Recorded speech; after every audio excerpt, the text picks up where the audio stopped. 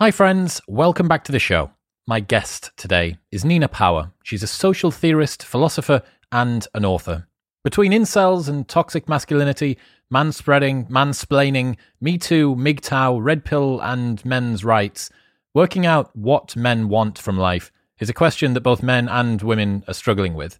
Nina is trying to work out whether men have a firm place to stand in the modern world anymore, and why masculinity is under attack. Expect to learn Nina's post-mortem on men's role in society, how masculinity's crisis hurts women and their future prospects too, why Nina disagrees with modern feminism as a long-standing second-wave feminist philosopher, how we got to the stage where fear and mistrust of men is so widespread, why NoFap ended up becoming called a hate group, whether the sexual revolution was a good thing, and much more. I really enjoyed this conversation. I'm aware that having a woman talk about the problems that men face is kind of like a red flag to some unreasonable people, but Nina has thought about this very deeply. She's a feminist philosopher who is now being very empathetic and sensible around her views for men. And there's a question to do with women as well. What does it mean to be a woman in 2022? Women are becoming more masculinized and men are becoming more feminized, and no one really understands what their role is anymore. And it's only by having conversations like this that we actually get to hear another side. We actually get to work out that it's possible to have a conversation about this, which is subtle and nuanced and understanding. Yeah, I really hope that you enjoy this one. In other news, this episode is brought to you by The Weight. The Weight is a film about an aging weightlifter that struggles through injury, loss, and unrequited love to strive for one last chance at Olympic glory. Casey Murray is a former junior world champion coming to the end of his weightlifting career, battling injuries, the urge to take PEDs, and his grieving father and coach who just wants his son to retire before Casey destroys his own life. After sustaining an injury, he meets a talented rising artist, Natalie Winthrop, and is inspired to rise to new heights. Starring my mate, Zach Talander as Casey, and acclaimed actor Bill Sage as Casey's father. A film involving Olympic weightlifting is interesting because it has all of the same ingredients as a great boxing film, but nobody has ever made a real proper film about this sport before. Plus, you can actually invest your support into this film. Imagine that you could invest in other low-budget indie films before they blew up, like Whiplash or The Wrestler, or even Rocky. Now, imagine that those films never get made because all that anyone does is make big-budget bullshit. This is your chance to not only get in early and profit from being a fan, but also to be directly responsible for making a proper film happen. You can make The Weight a reality by investing on WeFunder at bit.ly/filmwisdom. That's bit.ly/filmwisdom. You can watch a trailer for the movie and see all of the details. Plus, it's a great way to support something that's cool by actually making money from it when it happens. bit.ly/filmwisdom. In other news, this episode is brought to you by Manscaped. If you are a man who is still trimming his gentleman's area with an old face shaver from 5 Christmases ago, then you need to join us in the modern era. There are purpose-built tools for the job, and Manscaped's Lawnmower 4.0 is the most advanced ball and body hair trimmer ever created. It's got a cutting-edge ceramic blade to reduce grooming accidents, a 90-minute battery so that you can take a longer shave, waterproof technology which even allows you to groom in the shower, and an LED light which illuminates grooming areas for a closer and more precise trim. They've also upgraded the motor to a 7,000 RPM quiet stroke technology thing, so you can do it while everyone else is asleep. It's even got guard lengths that you can customize your length through sizes 1 to 4, and it's got a wireless charging system that uses electromagnetic induction to help the battery last even longer. On top of that, you can get a 20% discount site-wide off everything from Manscaped and free shipping with the code ModernWisdom. Head to manscaped.com. They ship internationally, so no matter where you are, you can get this direct to your door. It's a great gift if you're looking to get somebody something. It's a nice little hint as well that you're getting a bit hairy. Why don't you have this gift that will reduce that? Head to manscaped.com and the code ModernWisdom for 20% off and free international shipping.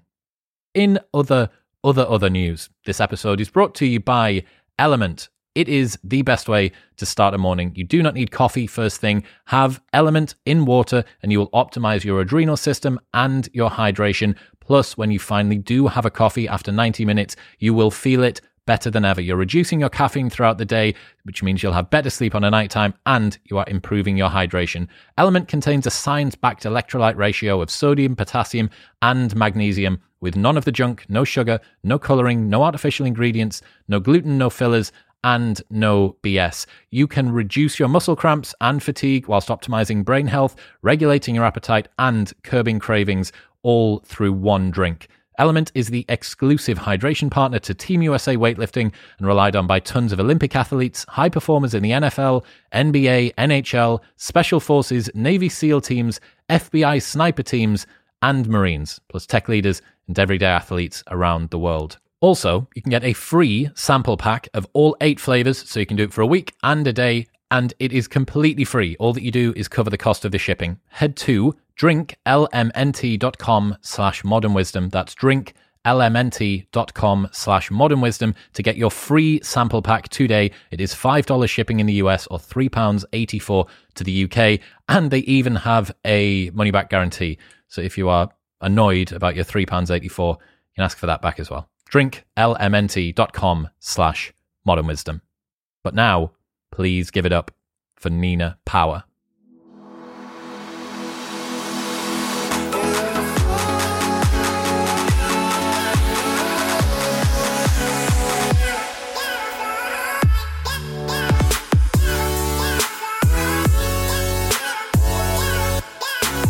Did people try to cancel your book before it was even released?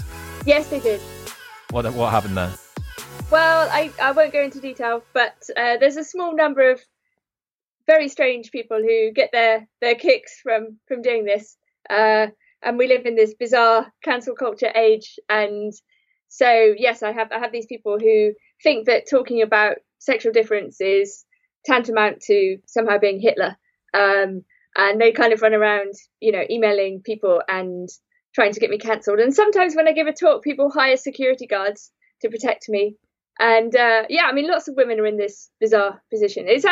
I'm sort of joking about it, but on some level, it's actually deeply horrible. And, who are these people? Anyway. Well, you're a very, very dangerous looking woman. I know. I'm terrifying. Okay, so do you think that there's a crisis with masculinity right now? Well, I think we're always supposed to say that. It's one of these sorts of cliches, like masculinity is always in crisis. Like ever since, I remember reading things sort of 20 years ago, masculinity was in crisis then. And I think in the 1890s it was in crisis, and so on and so forth. But yeah, I do think there are sort of a series of things that have kind of come together to make masculinity and being a man seriously difficult and a big problem both for men and for women.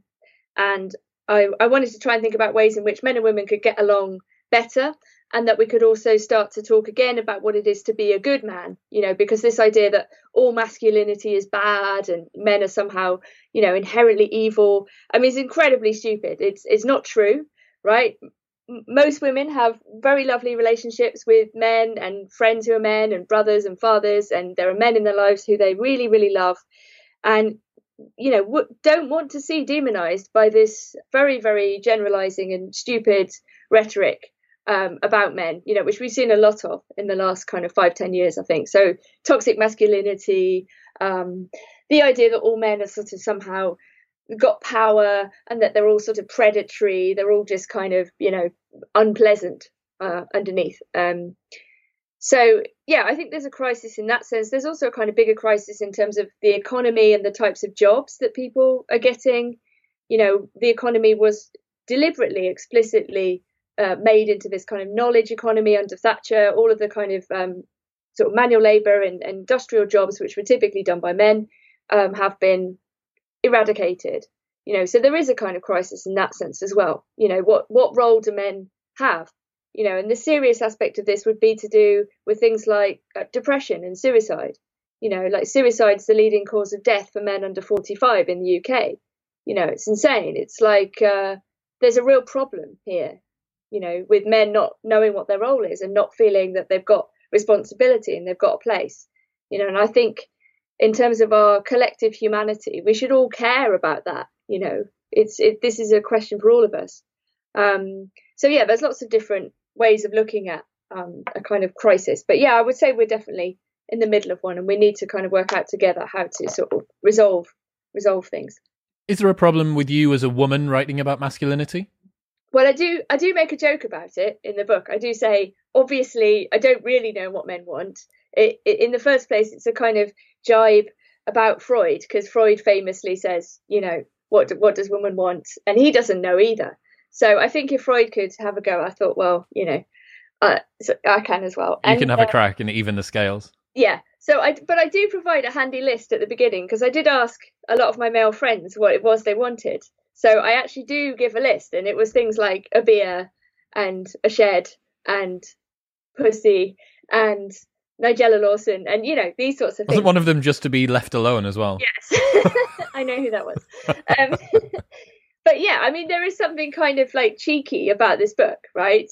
Of course, it's like ridiculous on some level. But I think there's also a way in which we live in an era in which there's more and more transparency, right? Men are writing about their lives online, and anyone can look at it, right? So even if they think they're talking to each other or to themselves or not to women, we can still read it all, right? So part of my kind of dark mission was to go and find out what men say to each other when they think that women aren't listening, and then sort of report back. Is it right to say that men have more power than women, do you think? It really depends what we mean by power. So I talk about status in the book, and actually how difficult it is. All of this language, of alpha, beta, sigma, simp, incel, cook, soy boy. There's all this language which circulates in the so-called manosphere, i.e. the kind of bit of the internet that focuses on men. And, what is an alpha man in our society, right? Is it the strongest man? A lot of them are in prison, right? Is it the richest man? A lot of them are nerds, right? The question of status is not obvious, right? The question of what power is power succeeding on the terms of this world? Well, maybe, but there are other kind of values, right? There are spiritual values. There's the value of being a good father. There's the value of being just a kind person. Do you know what I mean? There are many different ways to be successful, if you like, or to be good, and we often have a very narrow materialist conception, that it's just about money or recognition. And actually, none of those things really make anyone happy. They don't really make men happy. They don't really make women happy either. So, I've got a big problem with liberal feminism as well. The idea that, women getting jobs as CEOs or, making money is somehow like the be all and end all of feminism. No, it isn't. I think it's a very narrow image of freedom and all of those sorts of things. So, and also women definitely have power, in the sense that they also have power over men, which is to say the power to kind of, manipulate and give affection or withhold affection. And lots of the things that men do are in relation to women, right? Not everything, but it's very obvious that men care about women. They care about what women think. They care about whether women like them. They care about, looking after them. And if we don't say that women have power, then we're reducing them back to this idea of children, and we're not. Adult women and adult men both have power. They might have slightly different kinds of power, but they definitely both do. Well, ultimately, women have the ability to gatekeep whether or not that man's genetic lineage gets to continue, which is, about as fundamental as you're going to get. Between survival and reproduction, you've got 50%. One of the interesting things that I've been thinking about a lot recently is that it seems to me that there is an inherently masculine frame that is being put forward as the admirable, appropriate, achievable goal that women are supposed to try and attain. And that is, you should be a boss bitch, clap back, you should not settle for less, you should get over your last boyfriend by getting under the next one. It's a very sort of masculine frame that this is being given to, that you should pursue education, employment, status, prestige in exactly the same way that men have typically done for a long time. But what that seems to me is to take a lot of power away from women that fundamentally want to have a family, or who take their sense of purpose and belonging from being a part of a community or doing things with people as opposed to things. Men typically have leaned towards things, but it seems like we're saying to women, no. The way for you to take your power back within this society is to forget the thing that you may have a predisposition to. And if you do choose to do that, then you've just been you've fallen for the trad wife fucking conspiracy, and actually what you should be doing is working at a law firm? I think, whilst on the one hand we would love there to be kind of equal valuation of all different modes of life, so that whatever people choose to do, we would respect it, unless it's sort of, I don't know, being an arms dealer or murderer or something. But whatever, within a sort of frame, we would be like encouraging of, hopefully, and we would value precisely motherhood and fatherhood, as well as like getting a PhD or whatever, right? So, but I agree with you that the tendency in the kind of the current situation we're in, is to push women into those sorts of roles and those kind of, like you say, previously quite masculine positions of being like having sex with lots of people, being successful on the terms of this world, and all of those sorts of things. I think there isn't enough realistic discussion for women about fertility, which does fall off a cliff at a certain point. And actually, the longer you delay it, the harder it is. I don't have children myself, but I think that should, by necessity, be a rare position and not one that is kind of the mainstream idea. And it's a very complicated decision for women to have children or not. And there are lots of, some women can't have children. Some women want children but leave it too late because of economic situations, So I think, part of this is about revaluing what it is to be a mother and a father, because I think that the culture genuinely is very down on that, and it's making it very difficult for people to start families, particularly younger people than me, particularly millennials who are struggling to get access to those adult things like property and even renting and getting a job and all of that. So, I given that I'm also kind of anti-capitalist and I'm anti-consumerism and I'm anti this kind of system, I don't see there's any advantage to women behaving like men in this system, because the system itself is inhuman and, makes us turn against our fellow feeling, and it turns us all into competitors. So like in the book, I talk about the way in which men and women are encouraged to be more like brother and sister, almost like rivals, rather than as in some other kinds of relationship, which would be equal but different. And those differences would be kind of celebrated. How have we got to the point where there's so much fear and mistrust of men, do you think? I think it's a combination of things. I think, there's a kind of pendulum swing. We're about 60 years after the sexual revolution. And I think a lot of people are currently revaluing whether that was actually a good thing or not for either men or women, right? It seems to encourage forms of irresponsible, behavior. It turns sex into another kind of commodity rather than a form of intimacy and bonding, which it actually is. It shouldn't be treated, in my opinion, as something casual necessarily, and I think the more people have casual sex, the more it erodes their love of individual people, and the idea, if you start treating everybody the same, you don't see, the unique beauty of individual people, and you don't necessarily feel any loyalty to any particular person, right? So I think there's the sexual revolution has pushed us in that direction, and it might be beneficial for like 20% of men who can have their pick of 80% of women, right? Which seems to be how the data skews roughly. But it's not really beneficial for the average man or woman to have this very, very unequal, competitive, driven by desire sort of sexual economy. It's awful, actually.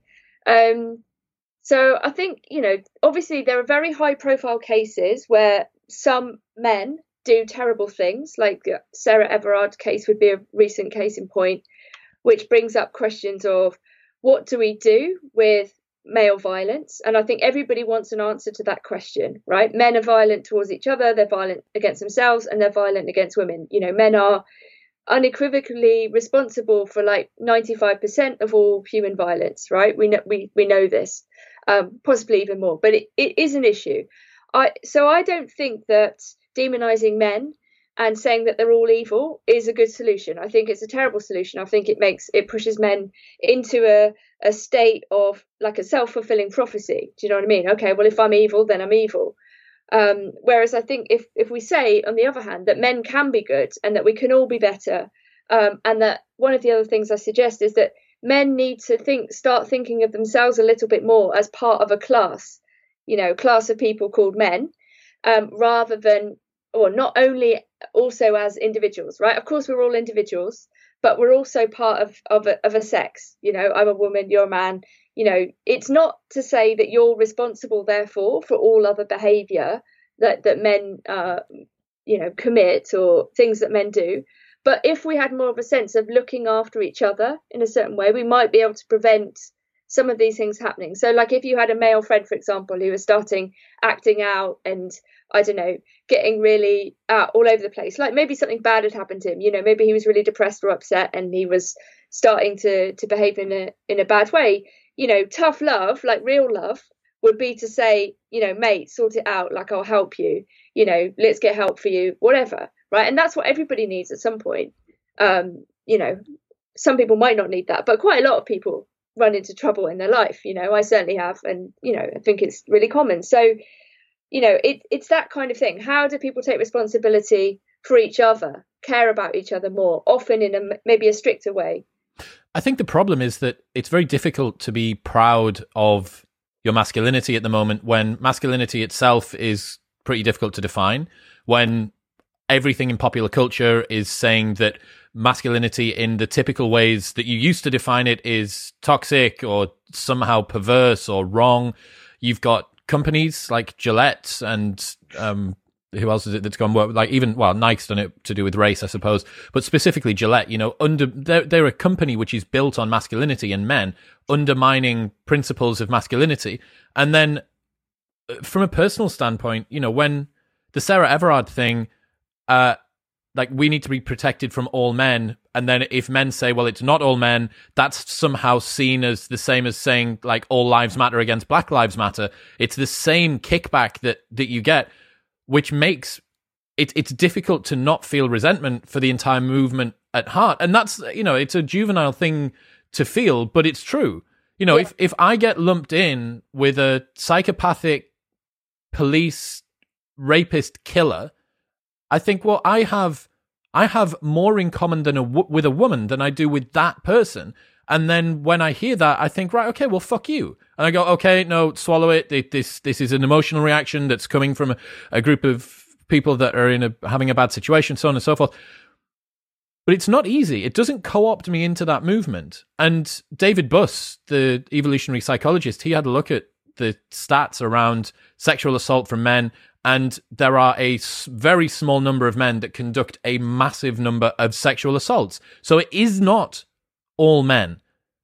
Absolutely. And one of the points of the book is to actually to look at these forms of resentment, both from women towards men and from some men towards women, right? So I look at the extreme kind of resentment positions, and say this isn't the way to proceed. Actually, it doesn't make sense to blame an entire sex for your failings or to generalize in this way. So I agree with you. Again, the question for everybody is, how do we prevent these terrible things from happening? How do we identify these tendencies in this very small number of men in particular? And I don't know the answer to that. I mean, that seems to me a question for criminologists and psychologists, and also in the way that we think about community and how we live together. Like if we were living in a smaller community and we all knew each other, we might have more of a sense of when someone was behaving awfully, or if there was somebody who needed protecting from themselves or from others, rather than this kind of more atomized way that we do live, in which we walk around a city and we don't know people, that we are surrounded by strangers, because I don't think it's very healthy to live in constant fear. We've also had 2 years of a kind of fear narrative being promoted by the government, which they explicitly admitted. And I think this kind of encouraging feelings of fear doesn't benefit people at all. It doesn't benefit us. It does benefit, businesses who make money off people ordering offline and, off the internet, and, a general sense that people are isolated and lonely and atomized, and none of that is good. So I think there needs to be more open discussions, more conversations, more listening, more understanding of both men and women, and if men or women get angry at a certain point about how they think they've they've been treated or something bad, then there has to be stages after that. That can't just be the only move. Why is it that we've got this sort of very low resolution view at the moment of people? What is it about the current world that's meaning that it's all men, all women, all police, all black people, all disabled people, all intergender people? Yeah, I think it's a divisive logic of the media in many ways, right? We've seen people demonized or characterized in this way in terms of groups. Like, it's very, very useful for the powers that be if people feel divided among themselves. Like, I remember rave, right, in the 90s, and this was great because there was this kind of collective experience. Not everyone went to a rave. I was a little bit young, but it was like an atmosphere where you would meet people who were different, and difference was cool. And it was nice to meet people who were different. You didn't think, oh, I'm different from that person, therefore they're evil and bad and I must hate them. It was a kind of recognition of difference that wasn't divisive. And I think, what do the media want to do? They want to sell papers and they want to sell things. So the more polemical and the more generalizing, the more... What's polemical mean? Oh, sort of taking one side in a very fierce way. So like a polemic is like a kind of, an angry screed written against. So I could have written a book that was like a polemic against men. I could have written, I hate men or whatever, but it's not true, right? It would have been a lie. There are many men I love. So it would have been ridiculous. But, it's a form of writing if you want to say something in a kind of over the top sort of way. And I think, the media thrives on these kind of generalizations and these kind of like claims precisely because people will click on them and they'll be irritated. And, so I think the more we step away from those things and we think about what's real in our own lives, like the people we know, our friends, our partners, our families, the better. And I think a lot of this is also about turning people away from their families and dividing them in that way. So I think the family should be much more, prominent and celebrated as a form of even as a form of resistance against the state and against the incursions of a world that makes you want to think that we're all enemies. What about the patriarchy? Well, there's a chapter in my book which discusses this, and I say that I think the way in which it's generally used in a casual way today is completely meaningless, if not sort of actively unhelpful. It doesn't really take into account questions of class. There are many men who don't have power in however we define that. There are many men, like I talk about the opioid crisis in America, which is overwhelmingly affects poor white working class men, in their swathes, and we've known about that for a few years, and the suicide rates and so on. And so there is this kind of question about, well, if the patriarchy exists, where does it exist? Does it exist in the bodies of individual men? Are you a patriarch? Are you oppressing me right now? But also I go back and look at the original meaning of it. So if you look in the Bible, you have these patriarchs like Abraham. And actually what a patriarch is someone who takes responsibility, and looks after his family. It's someone who is actually the adult in the room. And actually, we have a culture that encourages both men and women to behave like children and infantile, demanding toddlers for as long as possible. That's what consumer culture is. So, and actually, nobody really wants to take responsibility, because taking responsibility for yourself might mean, getting fit and looking after yourself and not acting like a dick. And taking responsibility for other people would involve things like telling people to stop, like you've had enough, or let's go home now, or whatever. And a lot of people don't want to take that role either. So actually, where there's a sort of lack of patriarchy in the old sense, which is people taking responsibility, as well as there being a lack of actual fathers. Why do we live in a culture in which it's okay for fathers to abandon their children? Right? It shouldn't be okay at all. Why is it that this problem that we are seeing to do with masculinity and this sort of man-hating, why is that accelerated so much within the last maybe 10 to 5 years? Is it Me Too? Was Me Too the sort of match that ignited this?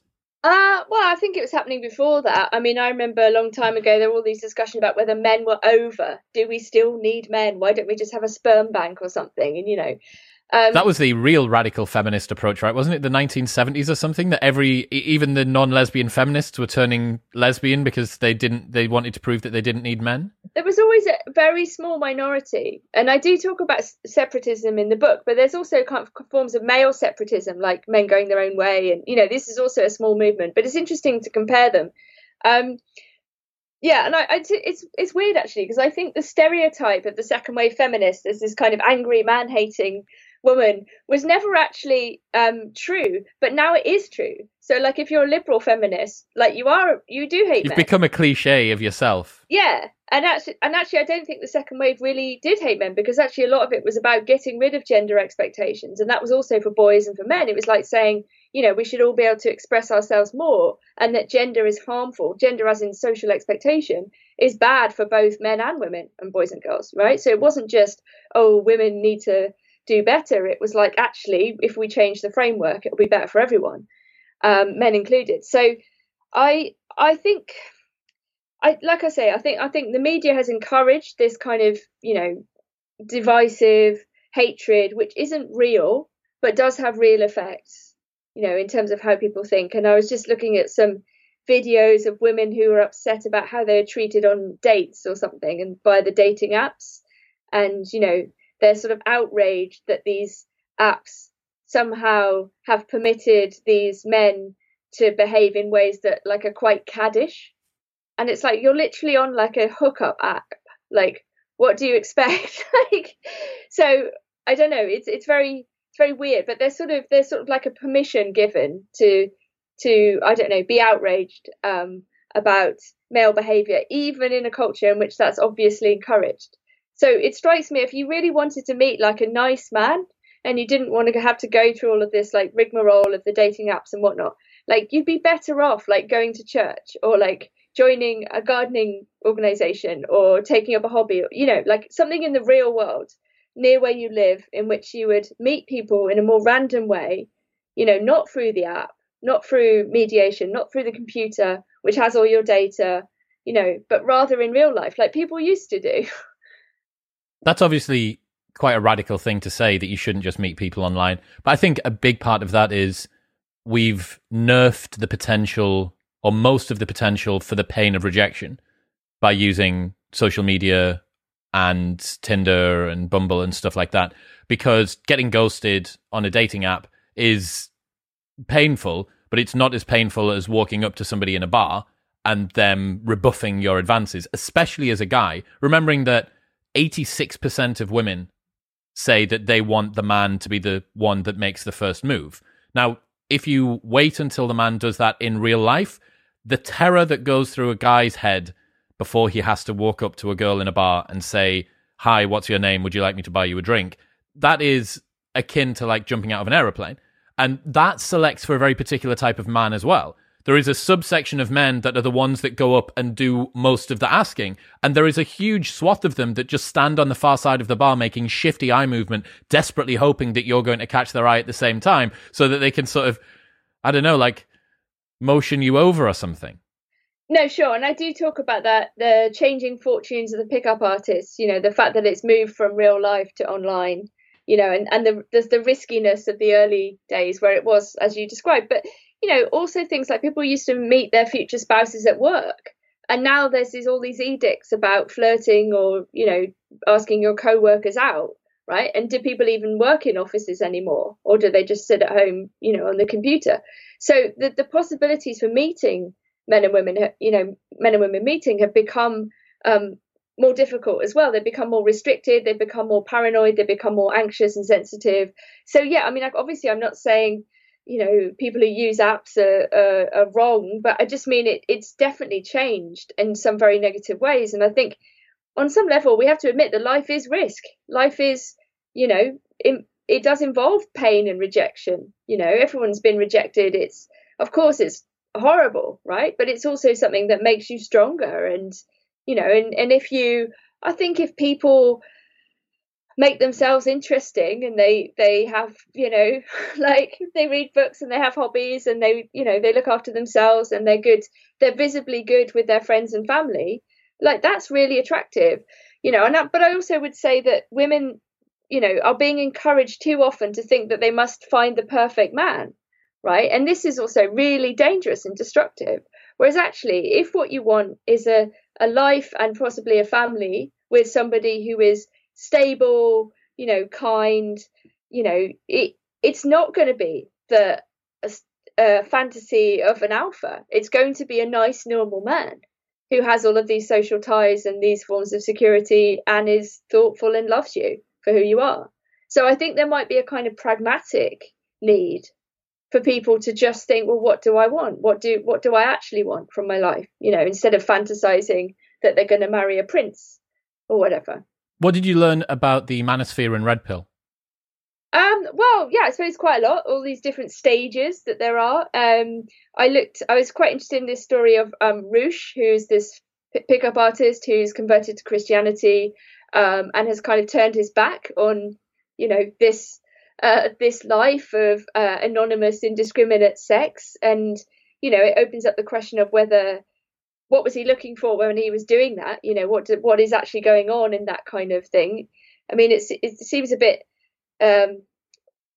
imagine an awkward conversation where you've managed to pull someone and they've put out, and then you're like, oh, actually, I like you. I want to have a proper relationship. I should probably let you know I use these tricks I read in a book to get you to, that's awkward, right? And Neil Strauss obviously talks about this as well. It's sex for its own sake is like a bit banal, actually. And so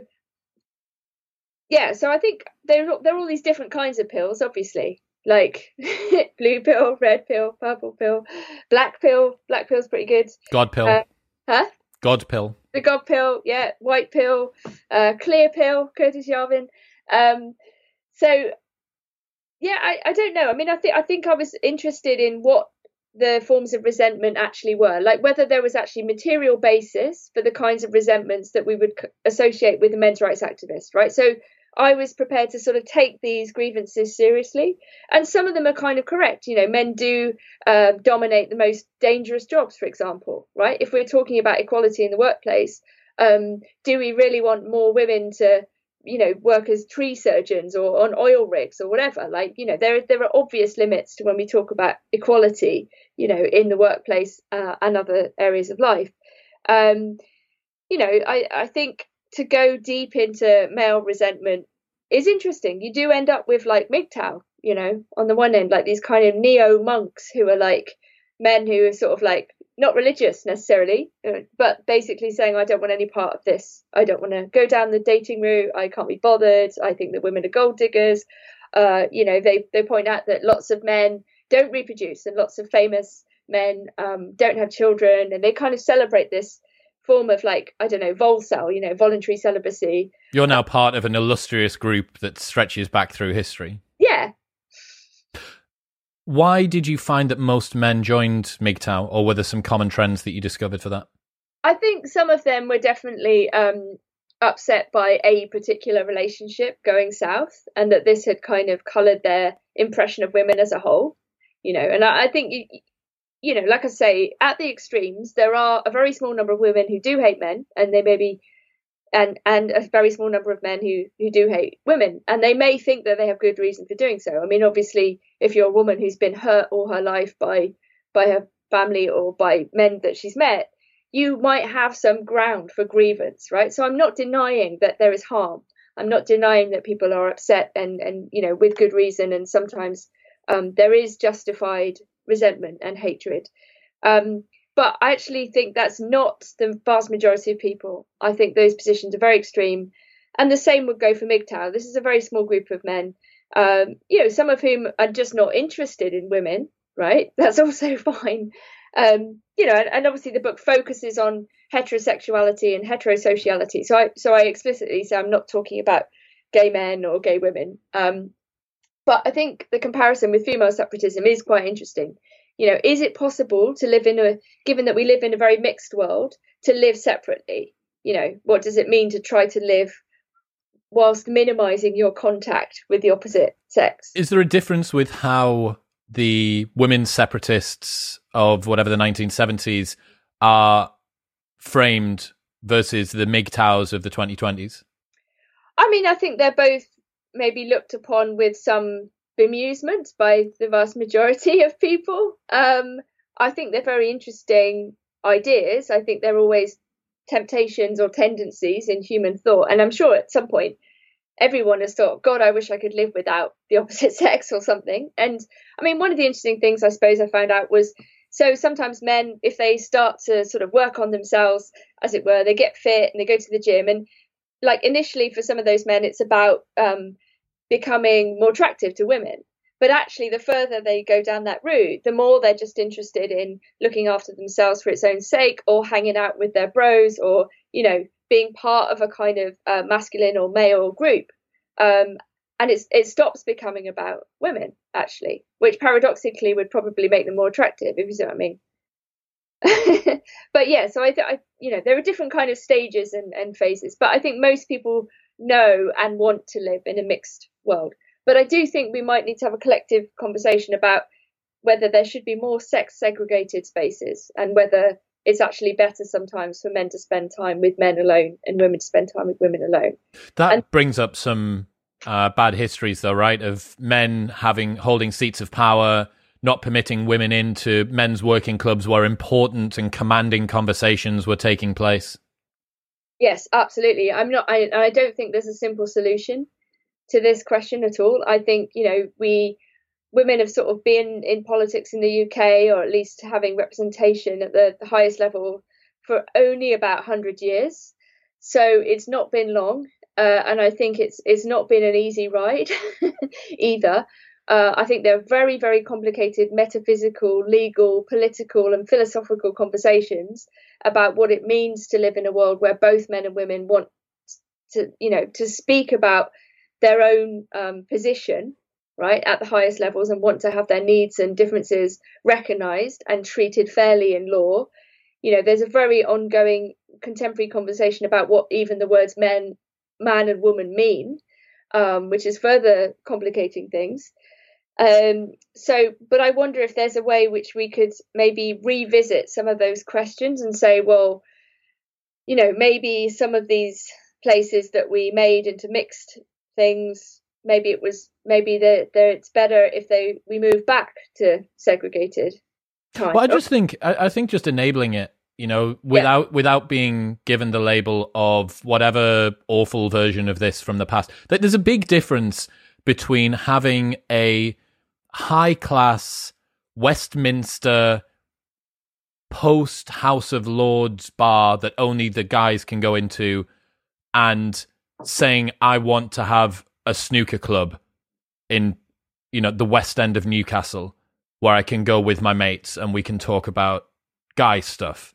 You know, there is, in many gyms now, there are women-only sections where girls can go and train. And that's because they presumably feel more comfortable just being around other women. And you think, okay, well, that's cool. But if you were to open a male-only gym, I think that might get a little bit more kickback. Can I just get you to flick your light on for me, Nina? Right? Sure. Lovely. Yes. Thank you. That's right. Yeah, I mean, I think it's a complicated conversation, right? And it's got to be a collective one. But I also think there's a role for like tacit agreements. You know, like if a place is basically male dominated, you know, you don't need to officially make it so. But if it is in practice more or less like that, then I think it should be left alone. And the same would go for women's places. And, you know, I mean, obviously people can privately associate with who they like. That's one of our great freedoms is freedom of association. And so, you know, and I just think it's kind of really important because, you know, otherwise we end up all the time in a mixed world, and that can be quite difficult as well. And I think men and women both need time to themselves as well. What do you learn about incels? So I try to sort of think about it sympathetically. You know, again, this is a group of men who are demonized everywhere you look in the media.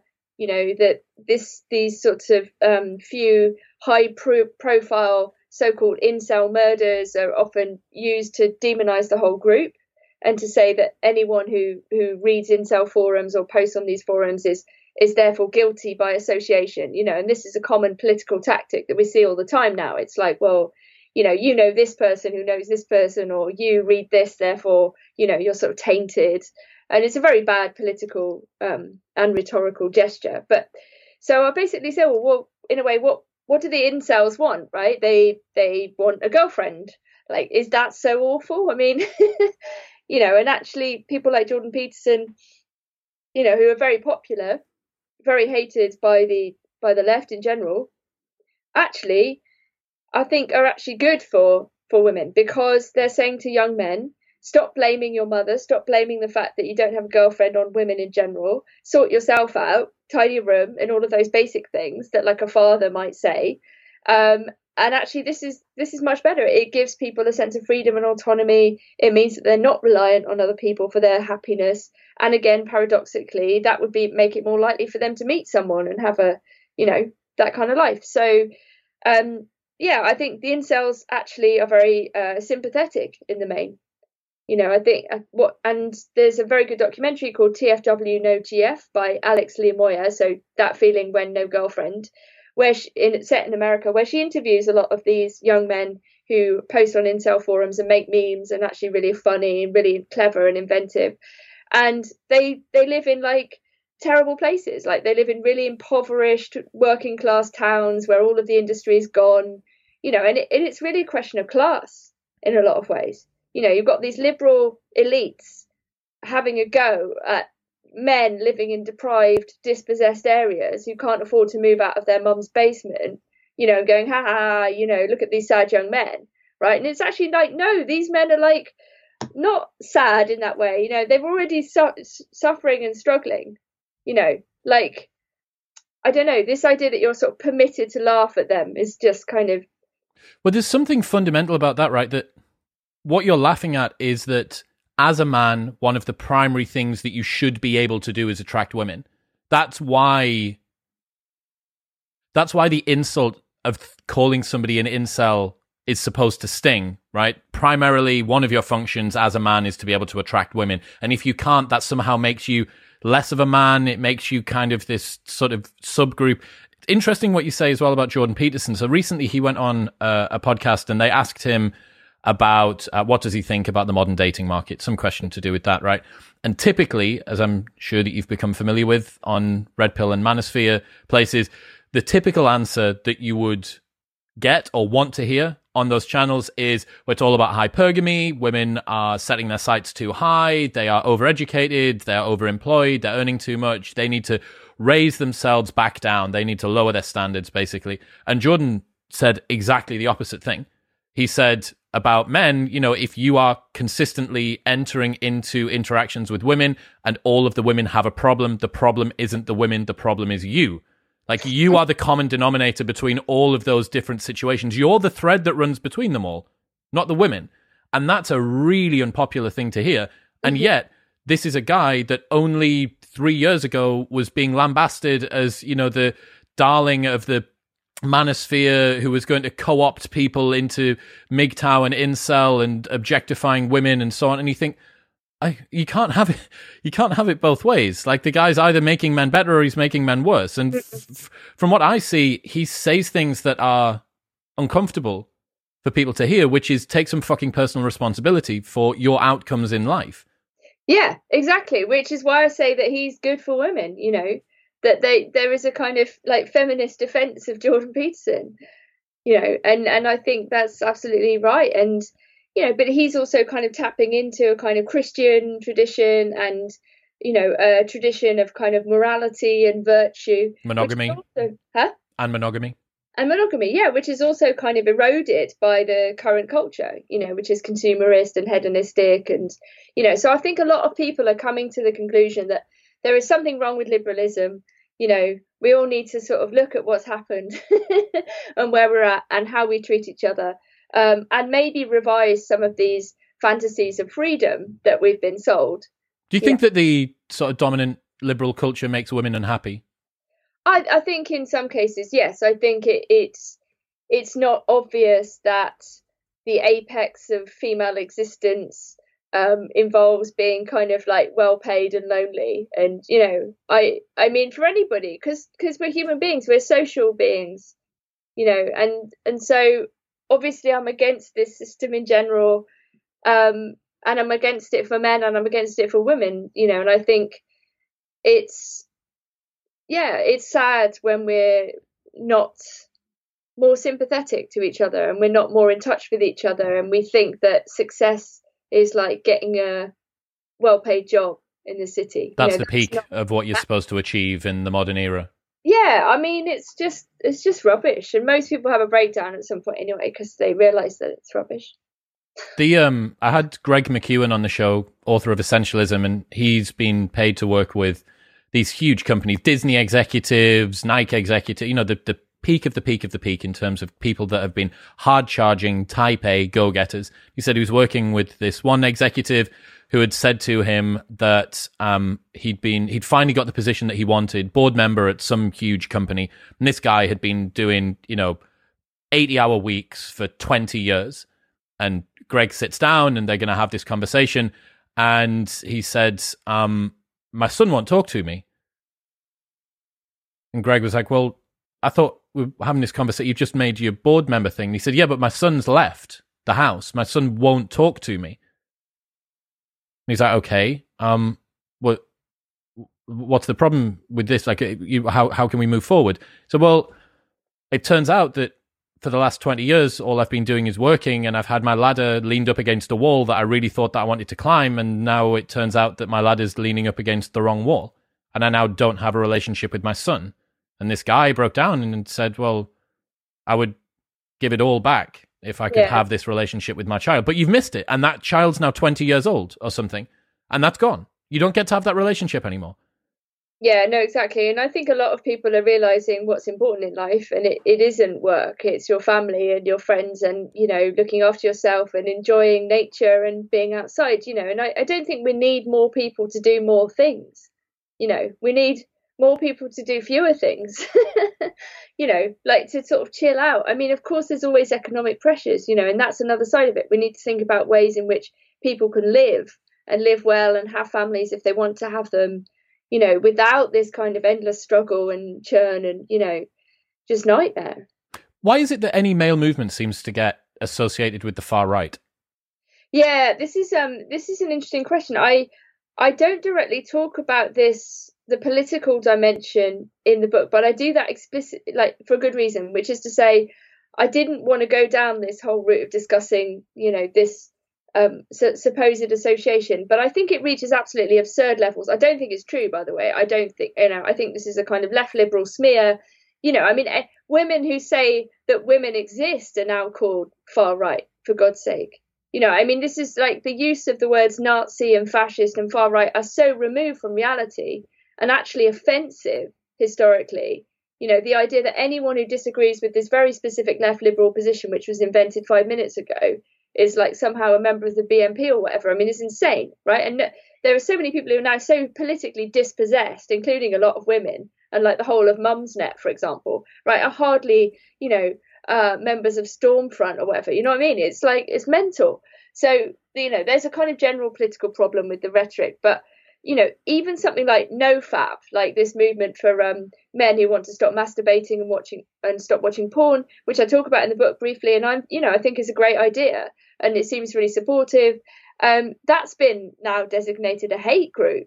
You are kidding me. No, and you're like, this is absolutely mental. NoFap has been designated a hate group. A bunch of men that are focusing on not touching their penis all day are a hate group. What do they hate other than their own penis? Well, I suppose the implication might be that they use some of the same forums, or that they, I don't know, that they must hate women because if you don't want to masturbate to horrible images of women on drugs, being filmed, like, therefore there's something wrong with you and you're some sort of misogynist. I don't know. It's mental. I think the other thing is, like, people need to, these groups, these sort of anti-hate groups, which are actually themselves hateful, and they need to create Nazis, right? They need to say, more and more people are Nazis, because that's just what they do. Like, they need there to be all of these apparently hate-filled people that there aren't, in fact. There are just people who disagree, which is reality, So, yeah, you have this kind of like hatred production industrial complex, where all these people are running around going like, these people hate, and, and you're allowed to hate the people who hate. That's the other paradox of this. So is it a case that calling someone far right is now just a easy to accuse, difficult to get off you piece of slime that can be thrown at basically anybody that you seem to have a viewpoint which you're not very happy with? Yes. Right, okay. And that's why men that decide to not engage with women, men that decide to do semen retention, that gym culture as well, I've seen, is associated with a slide, like a gateway to the alt-right, going to the gym. And you think, fucking hell. So I heard you talk, it's not in the book, but I heard you talk about the purity spiral on another show. Can you explain that? Because I was really interested. Yeah, I mean, it's not my idea. It's obviously been around for a long time. I mean, there are. But it's the first time that I heard it, so not obviously to me, which is why I need you to tell me. I just want to make it clear that it's like I didn't come up with it. But yeah, so I suppose it's this idea that in like every group or every movement, there comes a point at which participation is somehow improved by becoming better at being part of that group, right? So let me put it this way. So like a weak group, if you want to prove your credentials in a group, let's say a religious group, you're part of a religious movement and there are rules and principles in the movement. Those people who really want to do well would be very strict about those rules, right? They would be like, I'm following these rules. I'm a better X than you. I'm a better cult member than you because I'm more adhering to the rules. And to demonstrate my loyalty to these principles or these rules, I'm going to start expelling the people who are not living up to these standards, right? So you create the out group, you're in the in group, and you start to create the group. You make the group stronger by becoming purer and purer, right? So you expel all of the members that have, transgressed, or they're not following the law to the letter, but only the spirit. So a lot of people have suggested that parts of the contemporary left have become like this, that actually people's determination to adhere to the rules, whatever the rules are, these new mantras that we're all supposed to agree with, we're not supposed to question them. You just have to repeat them. This idea that there are, some groups are more oppressed than others, and we must kind of, focus all our attention on the most oppressed. And here's the list of who are the most oppressed people. And so some people get really fanatical about doing that, like I want to be the best leftist activist, I want to prove my credentials. And in order to do that, then it will involve things like expelling people, hounding people who disagree, manifesting your loyalty to the group and so on and so forth. But it becomes like a kind of spiral because it sort of starts eating itself, and some of these groups become like circular firing squads, where it's like who will be left standing, because like everyone gets taken out. There's a interesting insight from a guy that I had on the show where he said that an absurd ideological belief is less about the belief and a lot more about signaling to your in-group that you are compliant and signaling to your out-group that you are someone to be contended with. That people don't have ideas, ideas have people. Yes, I think that's a very useful way of looking at it. And I think it was Rob Henderson who came up with this luxury belief idea. Shout out Rob Henderson. That's the Rob Henderson bell for today. Everybody loves that guy at the moment. He's hot. He's so hot right now. Oh, I just want to cite him, because if people come up with a good concept, it's good to try and remember who said it. You know what I mean? Because like all these things circulate. Shout out Rob. I told him about your book today.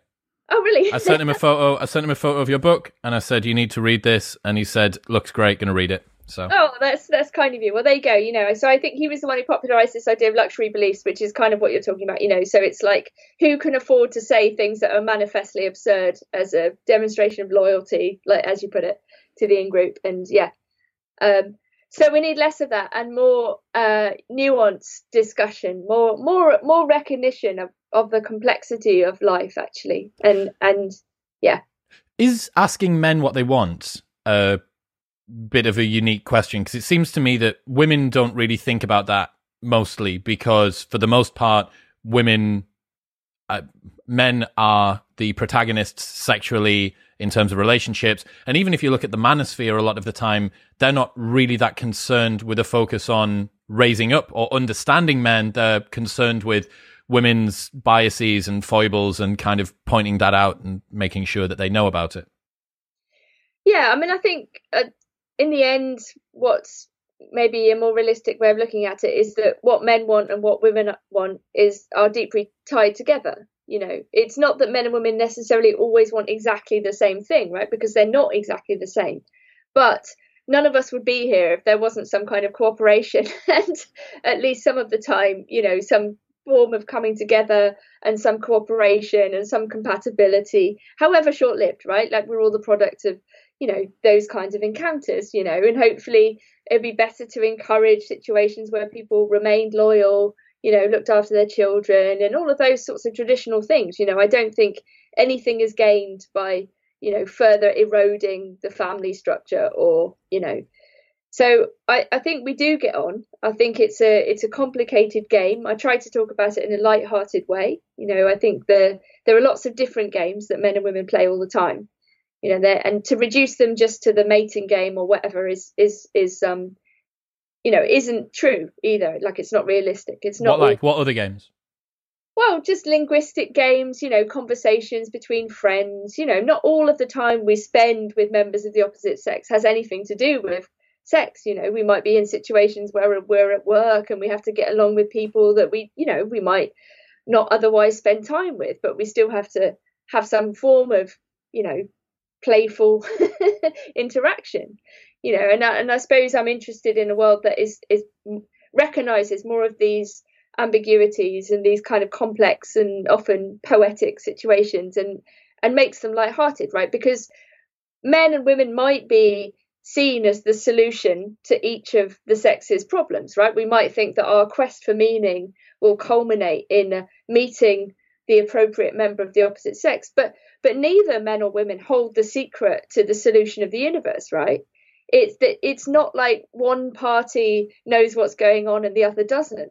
Like neither men or women really know what's going on. It's like a collective process of trying to work out together. So in that sense, like it is kind of absurd and it is kind of cosmic and it can be really nice and fun and playful. It doesn't have to be grim and suspicious and, as if you're trying to crack some kind of medieval code, It's interesting. I really don't know I don't know what situation has occurred where so much humor has been lost from society in like such a short amount of time. And it's not, even if you take it out of, you're talking about play and games and stuff, even if you take it out of non-mating and put it back into mating, stuff like flirting as a function, a really important function for young guys and young girls to learn how to effectively and attractively communicate with the opposite sex. If you're in a place of work, now that's a no-no. And there's a lot of articles that I've read online talking about why men should basically never approach women. I've spoken to guys, this was a real eye-opener to me. I spoke to a guy 18 months ago who was 20 years old, and we were in a bar, and I was saying, hey man, like the two good-looking girls over there, should we go up and speak to them? And he honestly looked like I'd suggested that we go and murder them. And he was like, no, dude, no way. What do you mean? It was just they're not fucking Medusa. It's just there's two girls, and he couldn't believe it. He was like, no man, I've been told like do not approach a woman if she doesn't make the first move. Right. And I thought, well, I mean, there's a lot of different reasons about why the population crisis may be occurring and that this may be the time on the planet with the most number of people that there's ever going to be. And maybe it's all because of that. Maybe it's just because men are shitting themselves and not going up to speak to women anymore.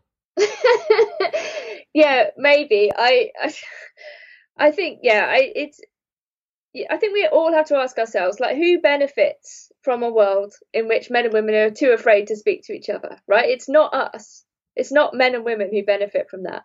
It's other people who are going to make money off your anxieties, who are going to be able to control you, who are going to be able to feed you media narratives that tell you that this sex is horrible and this sex is horrible and this group is horrible. Do you know what I mean? It's a way of controlling, I think, interaction as such. Like, for example, with touch, there are loads of different ways of touching people. Some cultures are really tactile. Britain is not a very tactile country. But if you have, even on top of that, if you have a kind of suspicion or a paranoia about how touch might be perceived, like, oh, what if that person perceives it as a sexual thing when it's not, and so basically you end up with a world in which everyone is too afraid to do anything, right? But this is a terrible world, right? Imagine the most afraid person, hypothetical person, the person who wants the most safety, who never wants to be in any risk, that never confront danger. Like, that is a bad world, right? And we don't want the world to be modeled on the fear of this hypothetical person, right? So there has to be this kind of gray area, which is open, to misunderstanding, people making mistakes. That's why Christian culture makes more sense, because it's like saying, look, everybody's flawed, everybody's broken, right? No one's perfect. People make mistakes, right? We're all capable of transgressing. But at the same time, we can also forgive each other. We can also ask for forgiveness from each other, from God. We can atone for our sins. We can become better people. This is why I talk about goodness in the book. Like, it has to be possible for men to be good. Ideally, we all want a world in which we are all better people, and it is possible to improve in loads of different ways, right? Rather than simply saying, oh no, this entire category of people is just doomed to be, awful. It's like a original sin puritanical approach. Yeah, exactly. But again, without the forgiveness and atonement and all of those things that are possible. So it's like, it's awful. It's like the worst bits of Christianity with none of the good bits, And these people don't even understand that they're sort of acting in this fanatical way, So I think we just have to get on with it. And I think a lot of it is going to be breaking away from the internet. I think there's going to be a third summer of love. People are going to come together, maybe this year, after 2 years of, this pandemic nonsense. We will, have a big party. And one of my friends, Morgan, tweeted at the start of this year, where 20% of the way into the 20s, can we start roaring yet? Because that's what we were told, right? Toward the back end of 2019. Oh, it's kind of been all sort of withheld and puritanical, and everybody's been making judgments of each other, but the 20s are coming back, we're going to... And then, I don't think that COVID has made that much of an impact when it's come to the identity stuff. It's given people more opportunity to be online and on the internet, which has maybe made them more neurotic. But this is just the path that everything was going on in any case. I know. I mean, I really naively thought when the sort of pandemic stuff started, whenever it was, March 2020, yeah. That people would put all that stuff to one side and go, oh, actually, we've been fighting over stupid stuff. Oh, Nina, you idiot. Did you think that a global pandemic was going to remind us of our common humanity? What, are you some sort of fucking simpleton? Apparently, yes. But yes, you're right. It did turn out to be some kind of continuation of the same, but worse. No, it's a catalyst. It's a catalyst. We don't come together in times of crisis. True. We split apart. Let's talk about is there a tension, right, between what women want from a man in a relationship and then what's encouraged to be signaled publicly and popular views of masculinity? Yeah, I mean, as I say, I don't think what men and women want is necessarily that different in the end, right? I think everybody wants to be good, to be, recognized, to help their friends and family, to make enough money to live and so on, and have a family if that's what they want, and that's this kind of thing, right? I think so. What humanity wants is more or less the same. What men and women want might be slightly different in some ways, but it's compatible. I mean, from a female's perspective, that it seems quite in vogue at the moment to shit on men, and yet these are women who ostensibly need to find a man that they can love, that they can live in the same fucking house as, that they are attracted to a lot of the time the sorts of men that they are criticizing heavily online.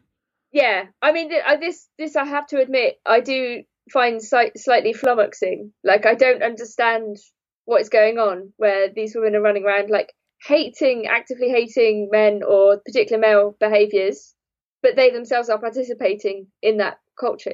Like I say, if you want to find a good man, they do exist. They just don't exist on on city dating apps, right? Because the kinds of men you're going to find on there that you might be attracted to are going to be playing the field, right? They're not necessarily going to be wanting to settle down with you, right?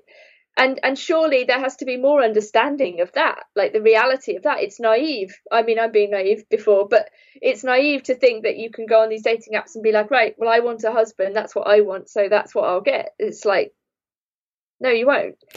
It feels like the world's been made sort of increasingly pure and malleable to the stage where everyone has unrealistic expectations about what life can deliver them now. So women want men to avoid a toxic gaze, but also 86% of women say that they want a man to make the first move, or men are told that they shouldn't objectify women. Meanwhile, 50 Shades of Grey and OnlyFans makes millions off the exact same dynamic. Yeah, I mean, I think one of the things we have to think about in the internet age is this question of attention, right? So it's like, where can you get your attention from? It should ideally be enough, if we want a monogamous culture, for one person to give you their attention. I'm not saying that one person will be sufficient for all your needs. You might need friends to talk to about certain things. You might need other, family. There's lots of different ways in which people spend their time. It doesn't all have to be with this one person who can fulfill all their needs. And in fact, that kind of expectation is part of the problem. The idea that you're going to find like the one, it's like, no, you might find someone who's like good enough. And then you build a life, and it would be in the building of the life that the love is real, if you see what I mean. It's not like all at once. That's why it's wrong to think about it in this consumerist way, as if you're buying a product. People are not products. They're complicated, flawed, difficult, brilliant things, and it's more about the decision about the mutual project. Like if you find someone who wants to do the same thing as you for the next 40 years, fantastic. That's presuming that there's something sacred in the relationship, though. But there is. I mean, there should be. A relationship with someone is not a product. It's with everybody is unique. It would be with that specific person that you've encountered, however you've met them, and that you've both come to this kind of agreement. So it's both pragmatic and magic at the same time. Do you know what I mean? And it might be really difficult. That's the other thing. You can't bail at the first sign of difficulty. That you can't return your mobile phone. This is what I meant when I said earlier on that women are being encouraged to adopt typically masculine traits in order to deal with difficulties in life, because that sort of shielded, walled off approach, get over your last boyfriend by getting under the next one, be a boss bitch, clap back, don't settle for less, men are trash, where all the good guys are. They're just it's just this perpetual fucking meme farm of things that tell women not to settle, because the Disneyfication of relationships has presumed that any minor inconvenience means that there's something wrong with this. You have a global dating market where you can, with a £30 per year Tinder Gold membership, deposit yourself anywhere on the planet and decide to start matching with the people that are in that region. Meanwhile, the relationships that I see most of the young guys and girls, I run nightclubs, right, for 18 to 21-year-olds. Most of the relationships that I see those people having, they're masturbating with somebody else's body and neither of them know it. That's what's happening. Yeah. I don't disagree. And to actually have an intimate sexual relationship with somebody, it can't be done quickly necessarily, right? It's a complex thing, and it's like awkward and difficult and potentially amazing. And this kind of fast culture mitigates against those sorts of forms of intimacy, and at the same time everyone's afraid of being intimate. I was speaking to younger people about dating apps, and this young guy who's very successful on them actually was telling me, like, the one rule is that don't catch feelings. Like that actually starting to care about someone is like the worst thing you can do. And I was like, that's terrible. What? So you go out with somebody and you really like them, and you find them attractive, but to express that, or to say, oh, actually I really like you, that's somehow weakness. Well, that's a byproduct of a liberal sexual society, because inevitably you're going to have lots and lots of sexual partners, or multiple sexual partners throughout your dating time. And if that's the case, you're going to end up just using the person transactionally, and then inevitably you're going to move on. So the protection against being ghosted and the pain of feeling rejection is to never allow yourself to care. And then, even with... But that's like training everyone to be a psychopath. Correct. This is very dangerous. This is awful. Meanwhile, asking, where's all of the empathy gone in the world? Yeah, we should care about each other. That's what being human is. If we regard everything transactionally, then we're just machines. And we're not machines. Like, they might want you to be machines, but we're not, actually. Your left-leaning background comes through with this sort of stuff. Because I don't know how when you talk about the sort of the capitalist machine that is profiting from your inherent atomization and the individual nature and the fact that you feel alone and bored and require dopamine, how much of that do you think's coordinated? Because there's this line from Don't Look Up in Netflix, which I thought was amazing. And one of the guys says, the scariest part is they're not even clever enough to coordinate the conspiracies that you think. So how much do you think that companies and the people that are running the show are aware of the impact of this? And how much do you think that they're just sort of along for the ride on top of appropriate trends that have happened to occur? Sure, and I think this is a perennial question that anyone who thinks about what's going on will always end up with. It's like, are they malevolent or are they stupid? Right? It's like, everybody ends up and it depends on how paranoid you're feeling as to how far you want to take it in each direction. But so I don't have some grand conspiracy theory about what's going on, but I think one of the better ways of asking this question is to say, well, what difference would it make, given the material reality, given what we're talking about, for example, the encouragement of psychopathy?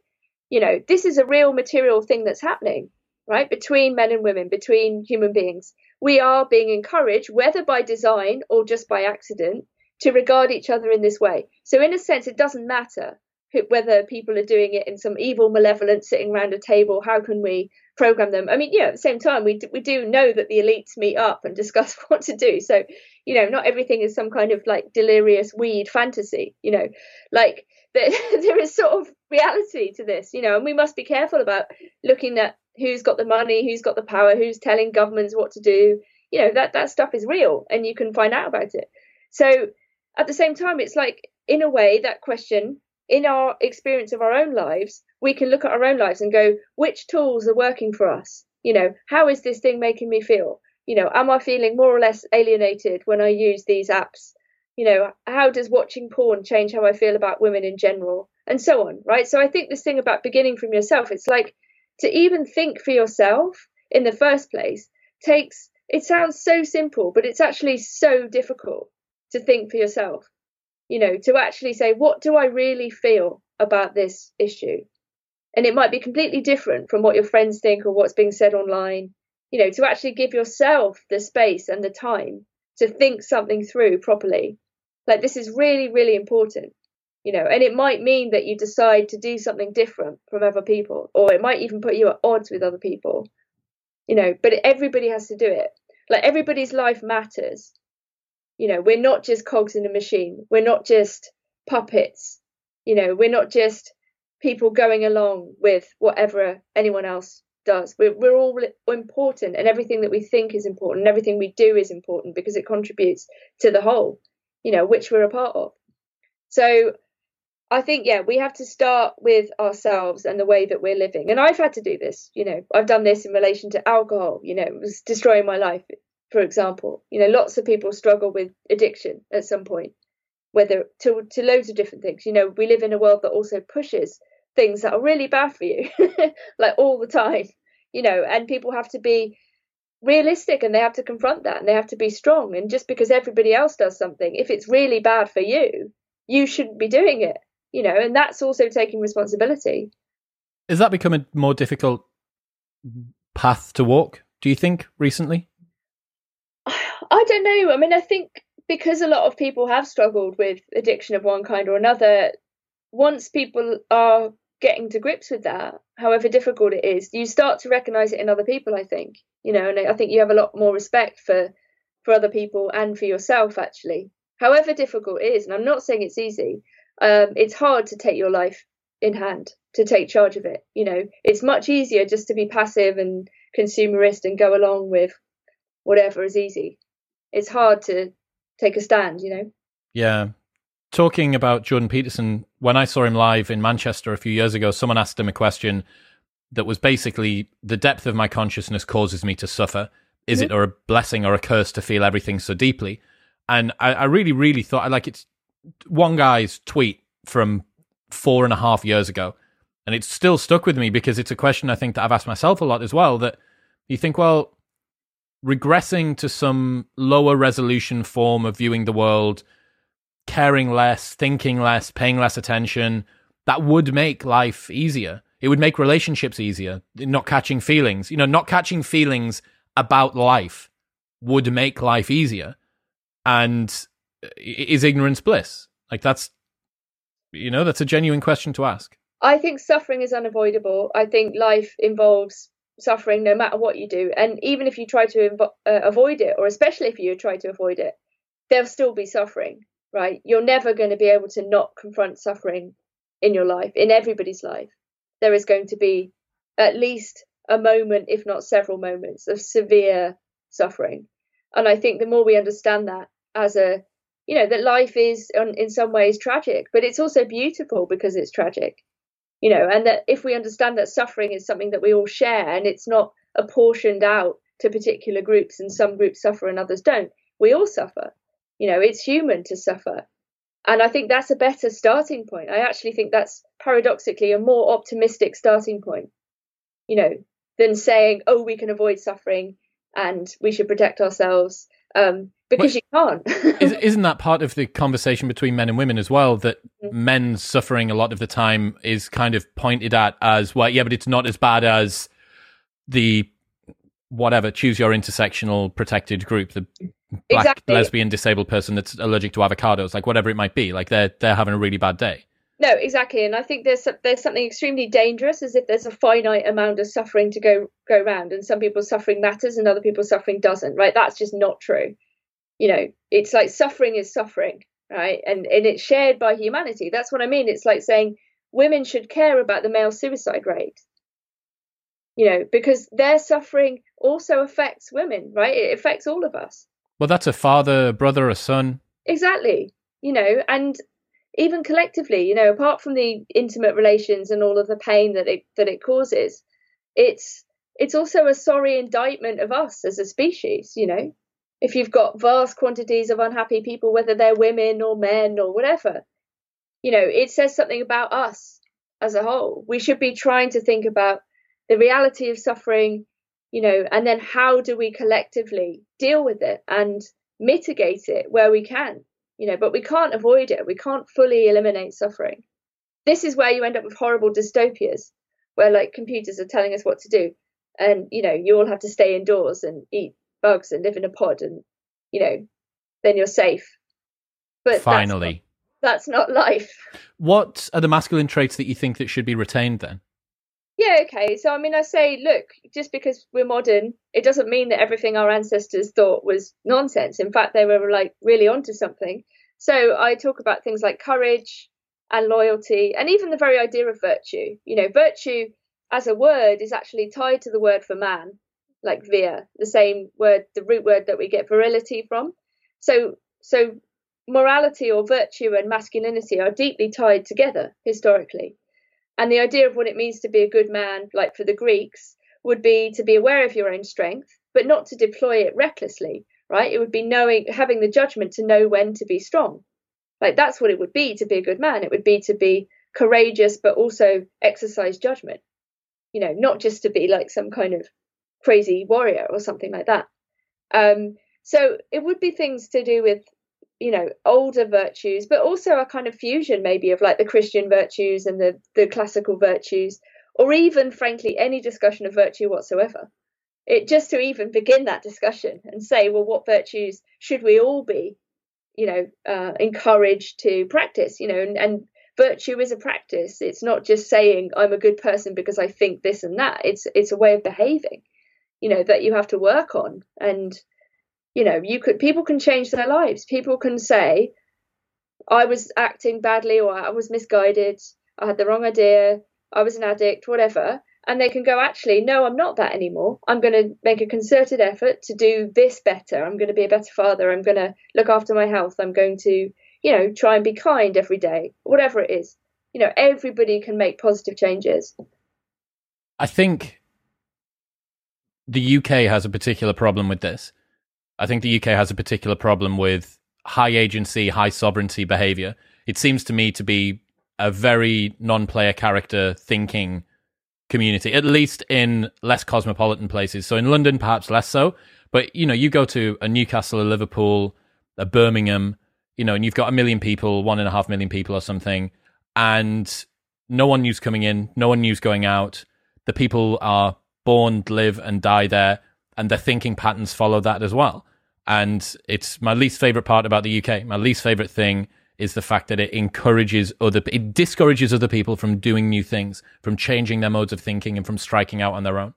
But I mean, but to play devil's advocate, I mean, if those ways of thinking are good and kind and, involve loyalty and fidelity and friendship and taking responsibility, then you wouldn't necessarily need or want to change them, if you see what I mean. Like, there's nothing good about the city or London or honestly, like in and of itself, right? Or doing random new things, right? Just for their own sake. You can lead a highly frivolous and hedonistic life. I mean, it's there are lots of different ways of living for sure, and there are more ways of doing that in the city. But if you want to stay somewhere that you love with people that you love, and even within that situation, you can, if you're drinking too much or if you're staying away from your family too much, you can make those changes. You can make shifts and alterations in your behavior, however small your. My point there is that I think people who would let's say that they were drinking too much, if that's what the norm is, and in the UK we have a huge binge drinking culture, which my industry contributes to. If as soon as you start to peel off from this, and I saw this, I did 1,000 days sober, I did 6 months sober as a productivity tool, and I saw firsthand the way that people respond. They look at you. Alcohol is the only drug where if you don't do it, people assume that you have a problem. Mm-hmm. Like, the only reason that you wouldn't be drinking is because of a dependency. And that is like a microcosm for pick whatever it is that you want to do. I want to start a business. I want to travel the world. I want to do whatever. There is a small town mentality that I think has become extrapolated across a lot of the UK. And it's stopping people from enacting what they gutturally, intuitively know to be true, and instead making them more prone to just the race to the bottom of the brainstem, whatever the path of least resistance is, to do what everybody else does. And that hive mind thinking, like, there are people out there who would be able to make changes and be positive influences downstream on the people around them that are terrified of doing it because of the culture that would isolate them for being the person that decides to do something differently. And when I've been in America, it is not like that at all.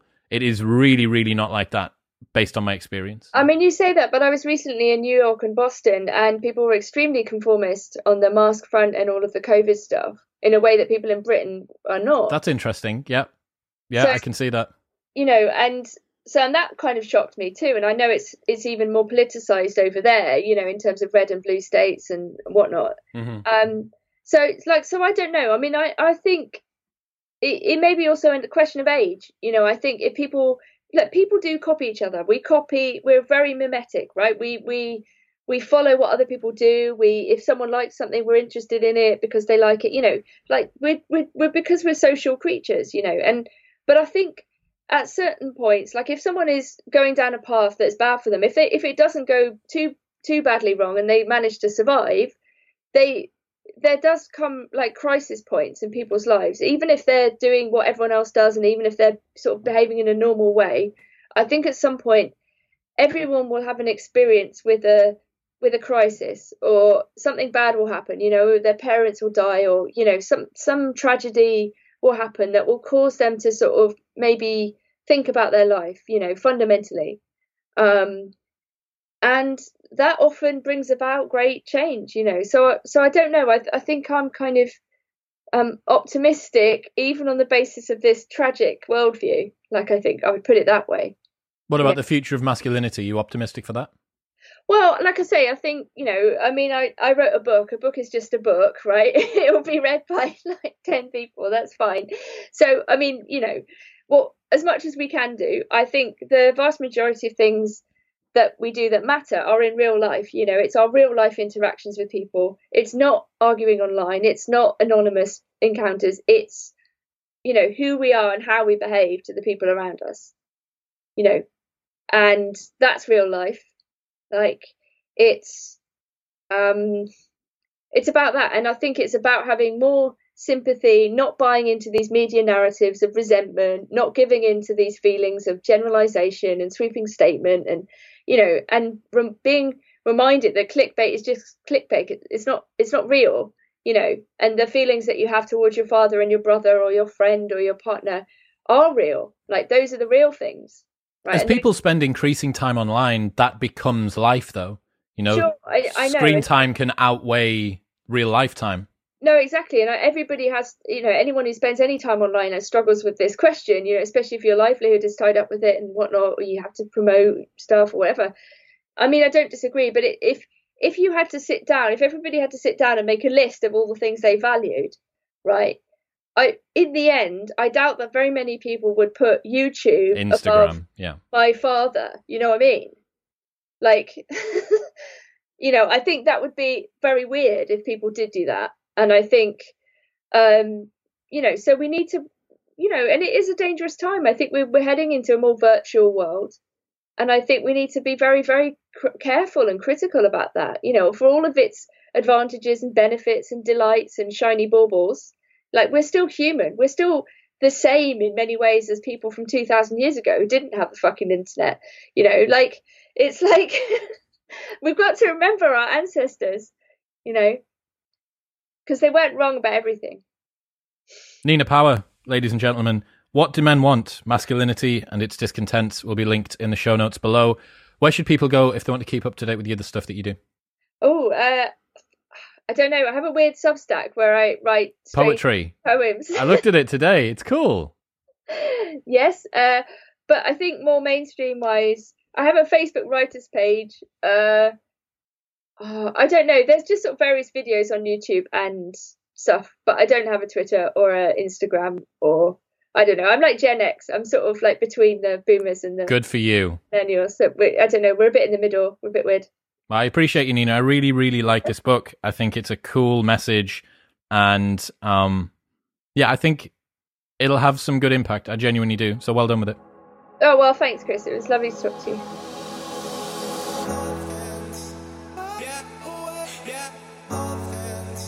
Thank you very much for tuning in.